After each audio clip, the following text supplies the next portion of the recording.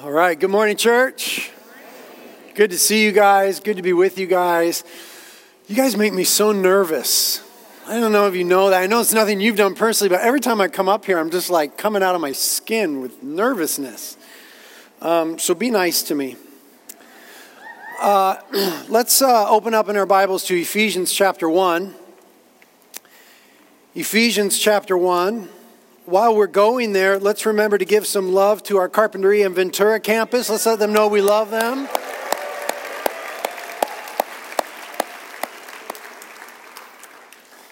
Ephesians chapter 1, we are studying the first 14 verses, one verse per week, and we're in a series called Identity Issues. God's glory in us through Christ's work for us. And this will be our fourth week in the series, so we're in verse 4. Ephesians chapter 1, verse 4. We'll read the verse, we'll pray, then we'll talk about what this means. So Ephesians chapter 1, verse 4, one of my favorite verses in all of Scripture, says this. I'm reading from the New Living Translation. Even before he made the world, God loved us and chose us in Christ to be holy and without fault in his eyes. Let's pray. Lord, that verse is beyond human description, but perhaps really beyond human comprehension. And yet you've revealed it to us, and you want it to shape and transform who we are. You want it to inform how we think and feel and act. You want it to do good things in us. And so we ask the Holy Spirit you would come and minister it to us. Lord, I confess my inadequacy and my inability and even my lack of comprehension. Certainly my unworthiness to preach such great truths, but we rejoice that we don't look to men, we look to you, God. And we trust in your Spirit to teach us all things. We ask that you do a good work in us whereby we would adore and enjoy Christ more, having sat under the faithful preaching of his word. We ask that you do this for your glory in Jesus' name. Amen. Amen. Well, the title of this message is Rejection and Election. Rejection and election. Let me say this as a prefatory statement. For many of us, experiences of rejection are what mostly shape our sense of identity. Experiences of rejection for most of us is primarily what shapes our sense of identity. Those moments that we've all had of being skipped over, left out, unwanted, not chosen. These negative episodes in our lives not only inform, in a very profound way, how we feel about ourselves, but they inform the way we think about God and the way that we act with and toward others. Let me try to explain. As a kid, I was a really bad athlete. A horrible athlete. I still am a horrible athlete. I do okay with sports like surfing and dirt biking and skiing and snowboarding. Those kind of sports I do okay at. But when it comes to ball sports, I'm horrible. I mean, seriously terrible. One of my earliest memories is striking out in T-ball. Okay, you understand, T-ball means the ball's not moving. Like it's sitting on a tee. And it was a championship game. I was on a team called the Indians in Carpinteria. Championship game. And they announced, next up to bat, Britt Merrick. And I go up there and, okay, he missed it that time. Oh, boy. Okay, Britt Merrick, one more try. Oh, he struck out on the loudspeaker in front of my family, my dad, and everybody. Listen, who strikes out at T-ball? The ball's not moving. That's how horrible I am. That's one of my earliest memories of my whole life. Striking out at T-ball in front of everybody. One of the greatest fears of my whole life was when, as a kid, it came time to choose teams for sports. Remember those times? Everyone would line up, okay, let's choose teams. And there'd be captains, of which I was never. And then they would choose. And listen, the truth is, I was never chosen. I was always the very last person standing in the line, or one of the last people standing there. I was never the one chosen. If I was on someone's team, they got me by default. They ended up with me. And one of the effects that this had on me was that it made me feel defeated before I ever even got on the field or the court. I already felt defeated. I was convinced that I could and would only disappoint myself and other people before I even got on the field. And to be perfectly honest, the same is true of me today. Because I was never chosen, I always feel defeated when I'm facing a field or a court, even 30 years later. And nobody can rescue me from this.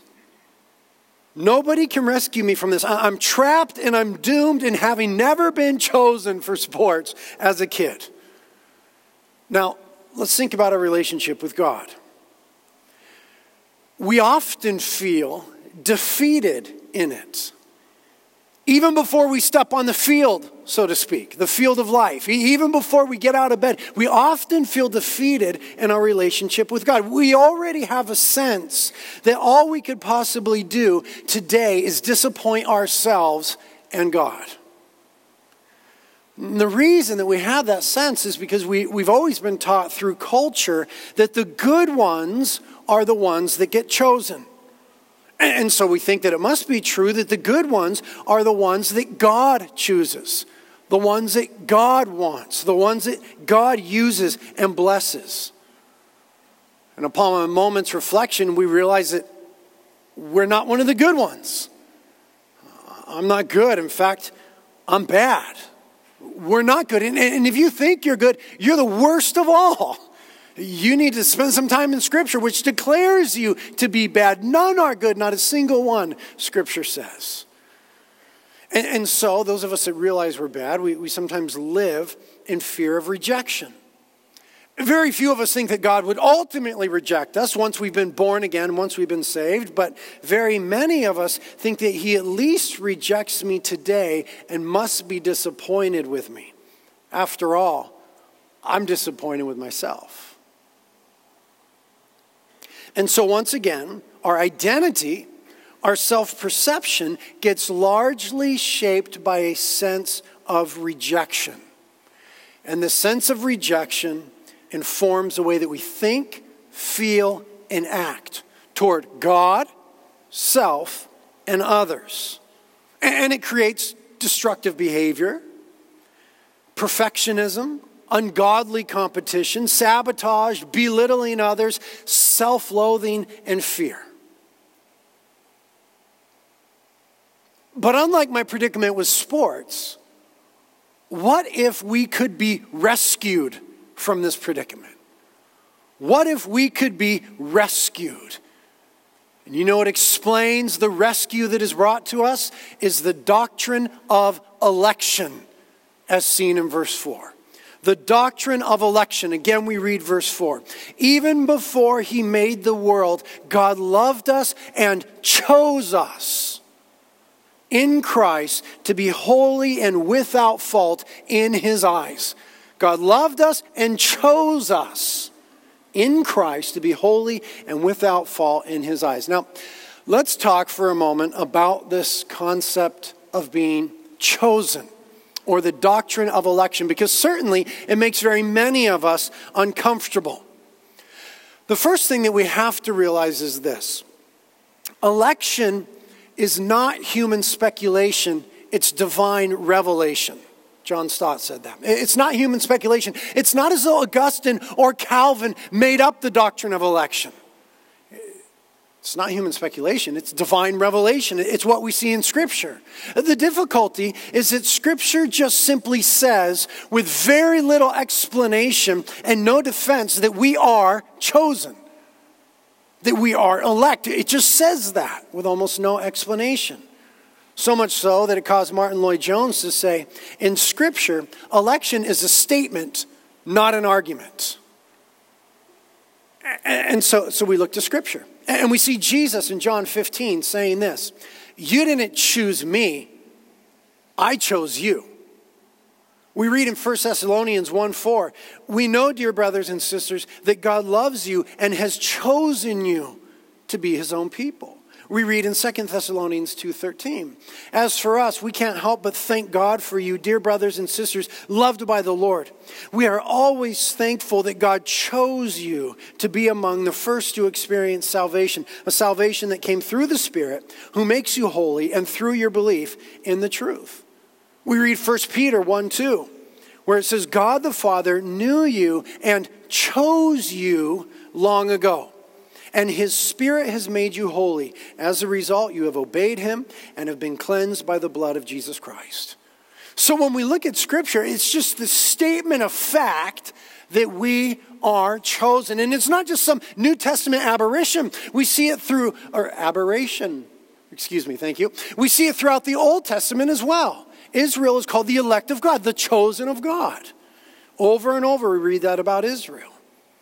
And yet, even though it's so firmly declared in Scripture, almost everyone finds the doctrine of election to be difficult. Why? Because we also find the truth of free will to be present. God has created us with free will, and he proves such by the fact that he holds us to be morally responsible. The fact that we are held by God to be responsible for our decisions proves that he has given us free will, the ability to choose. In Scripture, we simply see both that, number one, God is sovereign, and number two, man is responsible. We see both of these in Scripture. Two clearly established poles. God is sovereign, man is responsible. And then there's two corollaries to that, and I'm borrowing from D.A. Carson here. He says this: with the fact that God is sovereign and man is responsible, we must understand that God's sovereignty never functions to mitigate man's responsibility. Man is always responsible, even though God is sovereign. And the second corollary is this: man's responsibility never functions to diminish God's sovereignty. God is always sovereign, even though people have free will and are responsible for their choices. You see, in Scripture, unlike in our minds, divine sovereignty and human responsibility are not enemies. In Scripture, they are friends that are in some mysterious way compatible and work together in the economy of God. What the doctrine of election does is it presents us with a God who defies finite analysis. That divine sovereignty and human responsibility are true, presents us with a God that defies finite analysis, prevents us from looking at God and saying, "Oh, I understand you and all your ways." What sort of a God would God be if he was comprehensible to our fallen, perverted minds? Doctrine of election presents us with a God who defies finite analysis. It is a doctrine that lets God be God and causes us to realize that we are not God. And so in wanting to identify the tension of election, John Stott uses this explanation. He says this: "Didn't I choose God?" somebody asked indignantly. To which we must answer, yes, indeed you did, and freely, but only because God in eternity has first chosen you. Again, didn't I decide for Christ? Asked somebody else. To which we must reply, yes, indeed you did, and freely, but only because in eternity God has first decided for you. R. Kent Hughes would say this on the subject: we must never allow our subjective experience of choosing Christ to water down the fact that we would not have chosen him if he had not first chosen us. Okay, I don't understand anything now. But what do we do with this clear doctrine of election? though we may not fully comprehend it. What do we do with it? Well, admittedly, it creates many questions. And we could spend the next several hundred years talking about the tension and arguing about which truth should win out to the detriment of the others, to the sovereignty of God or the responsibility of man. We could spend the next several hundred years doing that, as the church has spent the last several hundred years doing. We could also spend a lot of time wondering about what it means for those who are not the elect, who are not chosen. There's a lot of questions. There's a lot of things that we could ponder and think about. There's a lot of things that would trouble us with the doctrine of election. But maybe for our purposes today, we could begin to think differently. Instead of fretting over the questions that the doctrine of election creates, what if we begin to rejoice in and live out the answers that the doctrine of election provides? And we'll start by saying this. The big question of identity, and we're studying identity here, the big question of identity, really the big question of life is this: am I accepted? That's the question. Am I accepted?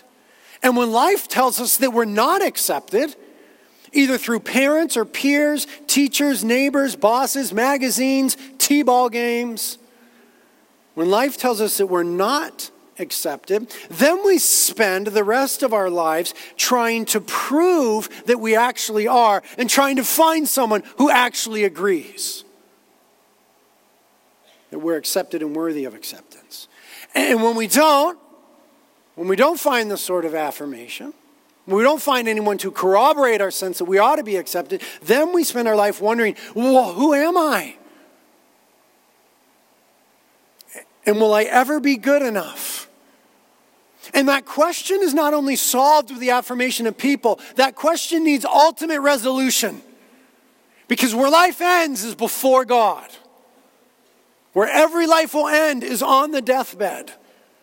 And it won't matter who thought you were great on this earth.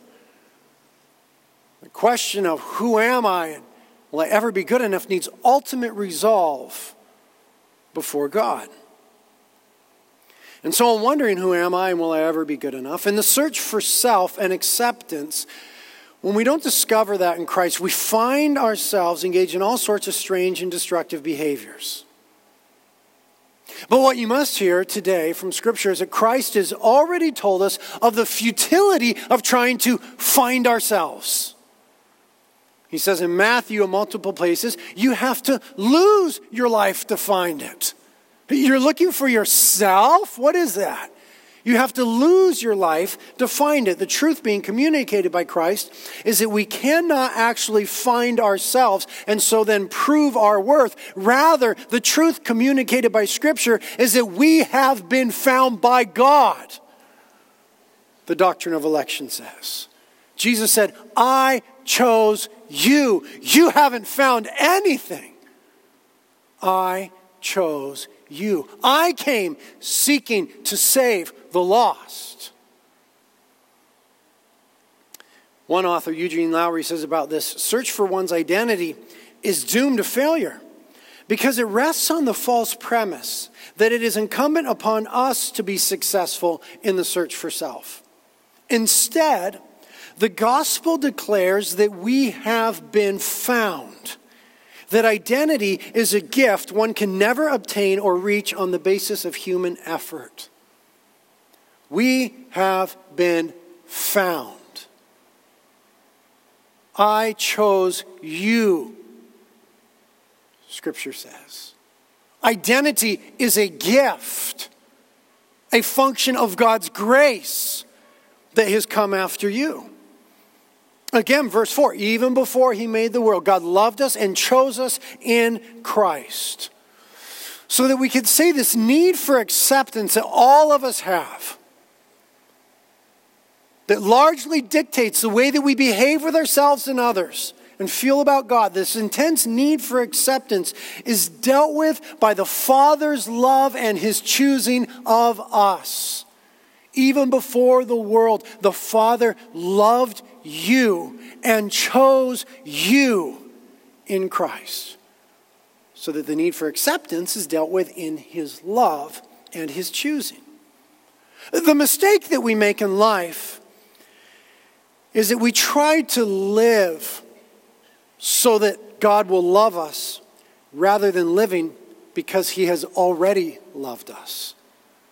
We try to live lives that would cause God to love us instead of living a life according to the fact that he already loved and chose us.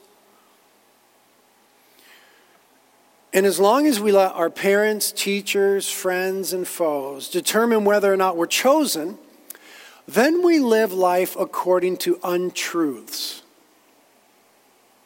If my self-perception is based upon never having been chosen as a child, then I will live the rest of my life according to untruths. You see, the world and its way of determining whether or not you are chosen is false, is untrue.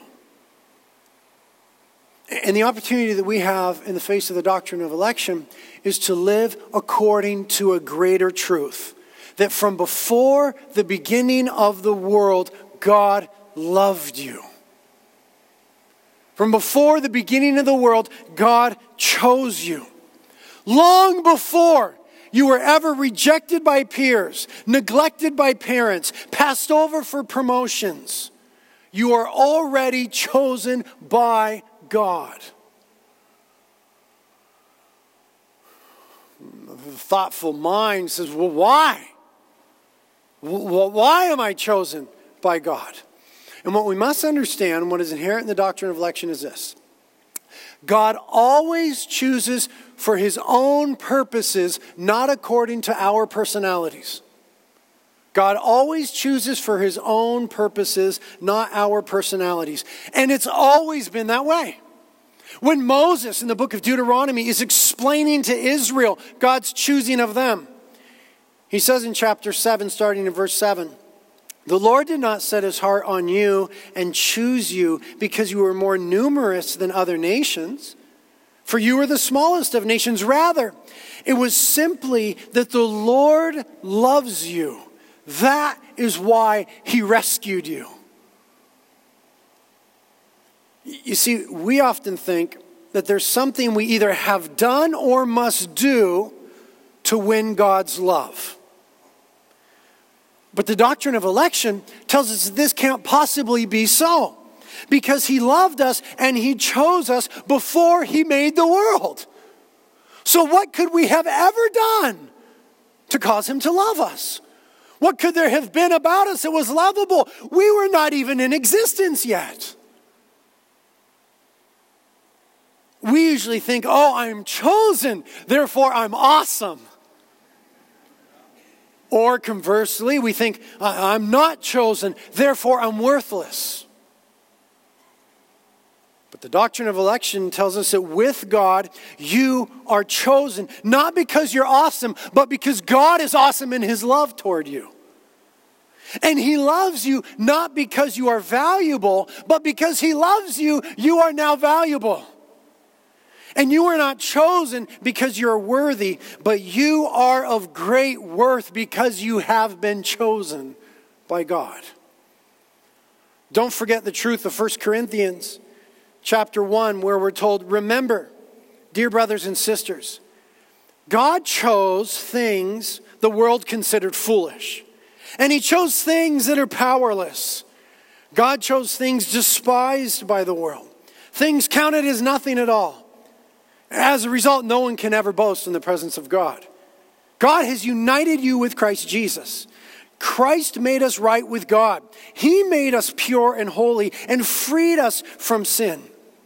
Therefore, as the scriptures say, if you want to boast, boast only about the Lord.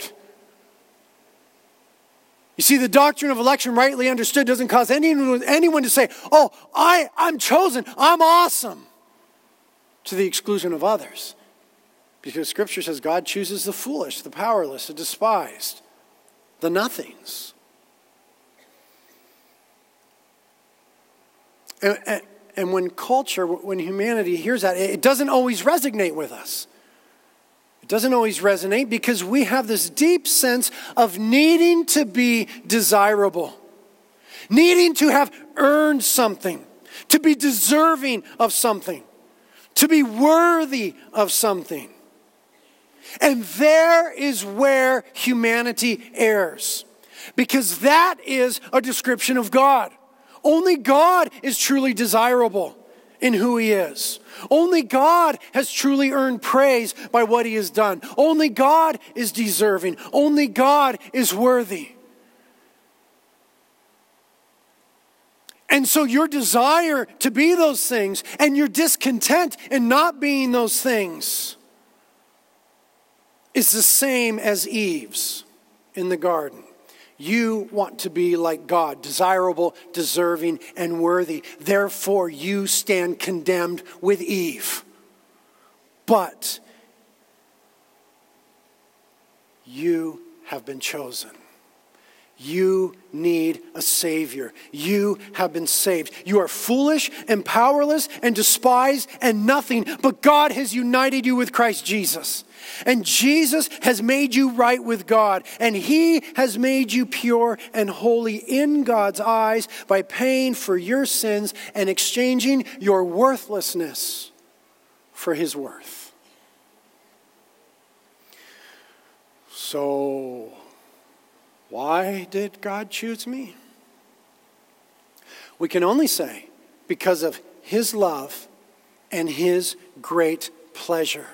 Verse 5 that we'll get into next week says, God decided in advance to adopt you into His own family by bringing you to Himself through Jesus Christ. This is what He wanted to do, and it gave Him great pleasure.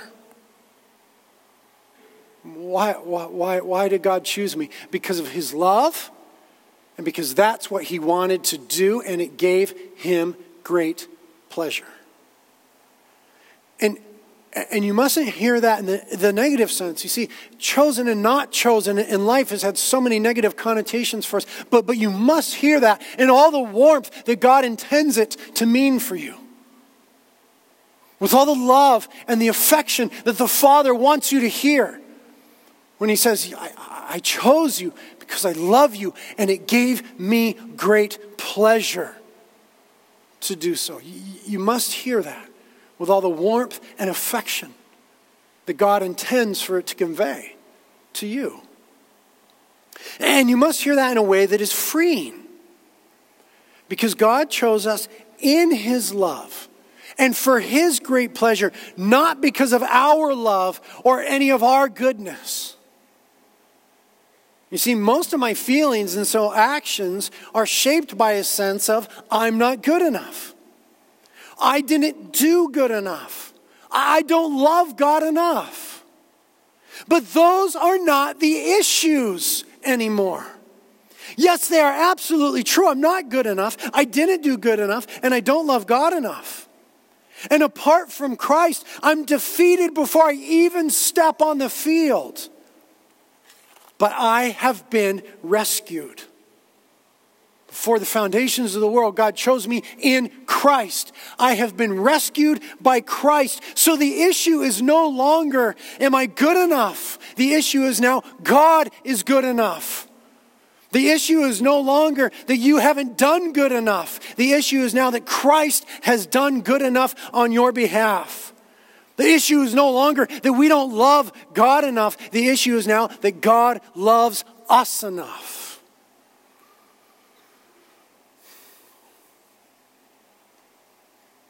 And though these should be the most wonderful truths we've ever heard, they are perhaps some of the most difficult to appropriate to our lives. Someone once said, the most difficult part of mature faith is allowing ourselves to be the object of God's delight. Hear that. Some of you mature Christians. I need to hear that. The most difficult part of mature faith is allowing ourselves to be the object of God's delight. You are chosen because He loves you, and it gave Him great pleasure to unite you with Christ. Now, in thinking upon that, we must think rightly about it. Because though we use human choosing in my illustration of sports, though we use human choosing in the beginning of the sermon, we must realize that one of the results of our own fallenness is that human choosing often creates pride. Just as I suffered from a sense of rejection in having not been chosen, had I always been the first one chosen, I would have suffered from pride. In juxtaposition to this, the results of human choosing because of our fallenness, God's choosing of us can only create in us a profound sense of humility and thanksgiving. Because the reason that God chose us was in himself, his love, not in us, our merit. I've been walking with the Lord now for almost 20 years. I've been teaching the Bible now for almost 15 years. And I have never felt more sinful, wicked, and undeserving in my life than I feel now. But I have also never felt more loved and chosen and rejoiced over in my life than I feel now. And I am struck with the incredible truth in my daily failures that God expects more failure from me than I expect from myself. That he chose me from before the foundations of the world, and in his foreknowledge, in his omniscience, in his ability to know all things actual and possible, he knew every one of my failures. He foresaw them. And he chose me still. God expects more failure from me than I even expect from myself. I've never felt more wicked and sinful and undeserving than I feel this year. I've never felt more loved and chosen and accepted in Christ than I feel this year. Because the gospel tells me that I'm both. The gospel tells me that I'm desperately wicked and desperately loved. That I'm completely unworthy, but I'm fully accepted by God in Christ, having been united to Christ in faith. And though I am both, my identity is no longer formed by rejection. My identity is now formed by election. Both are true. I'm unworthy, but I'm accepted. I'm wicked and yet I'm loved. I'm dirty and yet I've been made holy. So many reasons to blame me, and yet I'm blameless because of Christ. So that the greater truth wins the day. So my identity is no longer shaped by rejection. My identity is shaped by election. Before he made the world, God loved me and chose me in Christ that I might be holy and blameless. My identity is no longer formed by the fact that I'm bad, but it's formed by the fact that Christ is good and has done ultimate good on my behalf. Because the Father loves me. And by Christ's doing, as I've repented of my sins and put my faith in him and so been united to Christ, in Christ's doing, I have been made to be without fault in the eyes of the Father. Even though my faults are numerous, those of you that know me could list them. Because of Christ for me. Because of my position in him, I am without fault in the eyes of the Father. And the New Testament reverberates this message over and over that we might catch it. We'll see it again in Ephesians chapter 5, verse 27. We see it in Colossians 1:22, which says, "Yet now he has reconciled you to himself through the death of Christ in his physical body. As a result, he has brought you into his own presence, and you are holy and blameless as you stand before him without a single fault." We'll hear it again in the book of Jude. In verse 24, it'll say, now all glory to God, who is able to keep you from falling away and will bring you with great joy into his glorious presence without a single fault.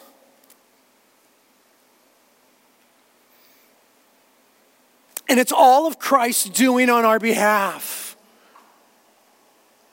It's not that Christ wiped the slate clean and now you have a clean slate and you need to fill it up with good things and excellent performance. That's not the gospel. In the gospel, something has been removed, the weight and the stain of our sins, and something has been provided, the righteousness and perfect life of Christ to our account. So that we now, because we are united with Christ, stand before the Father without fault, holy and blameless. What do we do with that?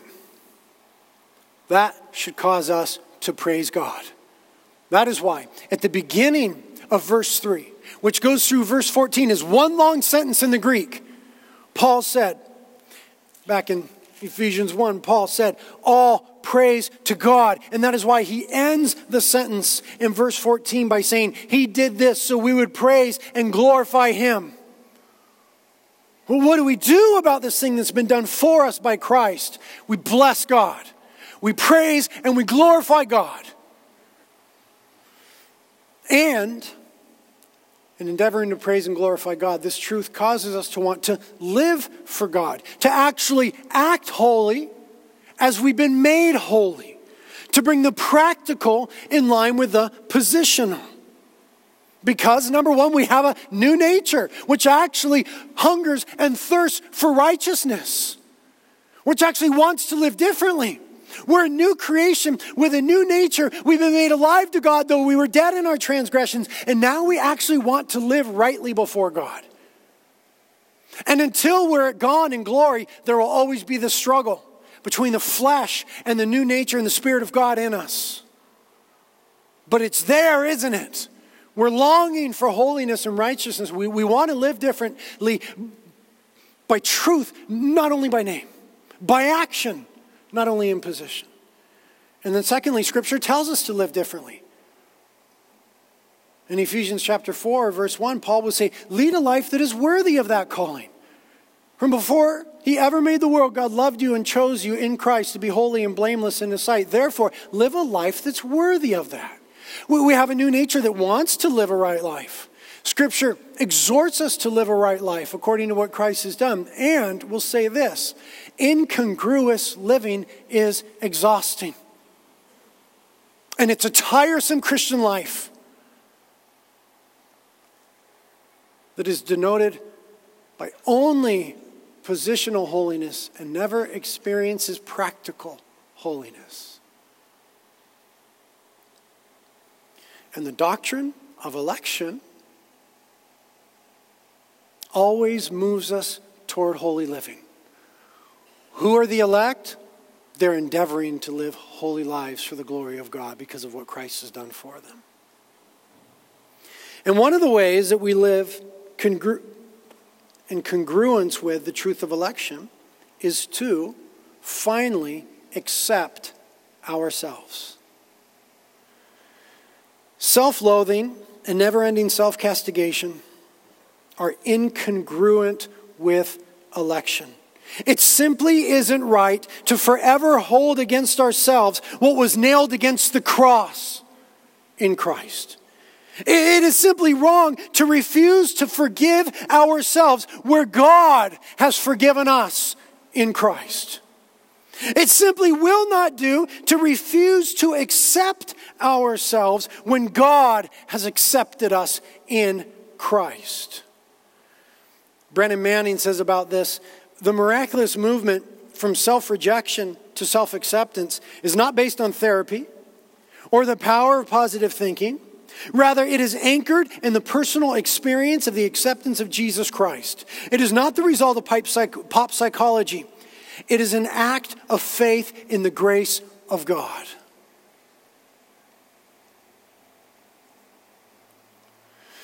Before the world ever rejected you and before you ever rejected yourself, God accepted you in Christ. And this faith in the grace of God changes the way that we live in the world with others. You see, when we live out of a sense of rejection, we constantly need to prove ourselves worthy of acceptance. If our identity is not chosen, always rejected, then we're always trying to prove ourselves worthy of acceptance. And so we do this through perfectionism, ungodly competition, sabotage, belittling others. But when we accept ourselves with all of the horror of who we are, when we accept ourselves only because God in Christ has accepted us, then we're less prone to belittle others, long for power, vie for position and popularity. We're no longer wrecked by criticism and failure and being second or being last.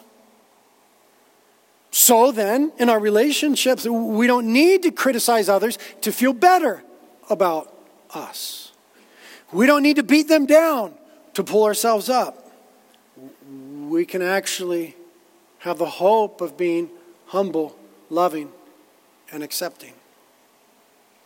When we live out of a sense of election, we're free from having to prove ourselves acceptable so that we are free to promote, praise, help, and serve others.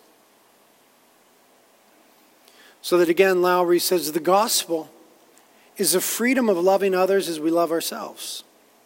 And we can now love ourselves because we are in fact loved by God. No longer having to prove our own worth, we may now be set free from making others prove themselves to us. Man, I'm preaching to myself. No longer having to prove our own worth, we may now be set free from making others prove themselves to us. Because what appears in my life to be arrogance, looking down on others, is actually a refusal to accept myself. I think lowly of myself, and so I have to make others lower that I might feel better. Because I'm failing to appropriate the truth of the doctrine of election to my life. And living that way makes the game of life a bummer.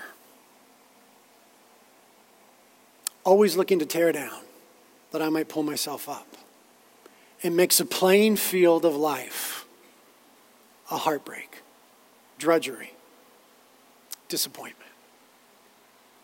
We see laying hold of by faith the truth of the doctrine of election makes life a joy. And it makes a playing field of life look altogether different when we're finally free to promote, praise, help, and serve others. And I'll end by just saying this. When I was a kid in sports, if I had always won,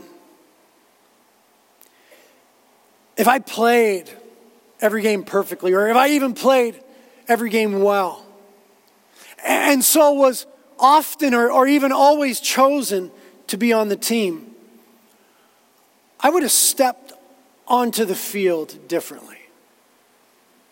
I would step onto the court in a different way. And so, because we are in Christ, we stand on the difficult field of life before God differently. Because we are chosen in Christ, we stand on the difficult field of life before God differently. Not as dirty, but as holy. Not as judged and shamed and at odds with God, but as recipients of grace who have peace with God. Not as those who are cursed, but as those who have been blessed. And not as rejected, but as elected because of God's love and for God's great pleasure. And I must say to you,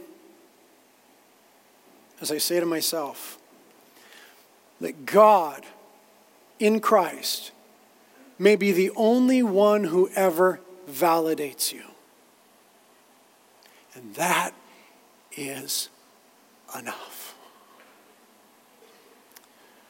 To seek any more is to sin. Lord, save us from the error of needing more than your love and your election of us.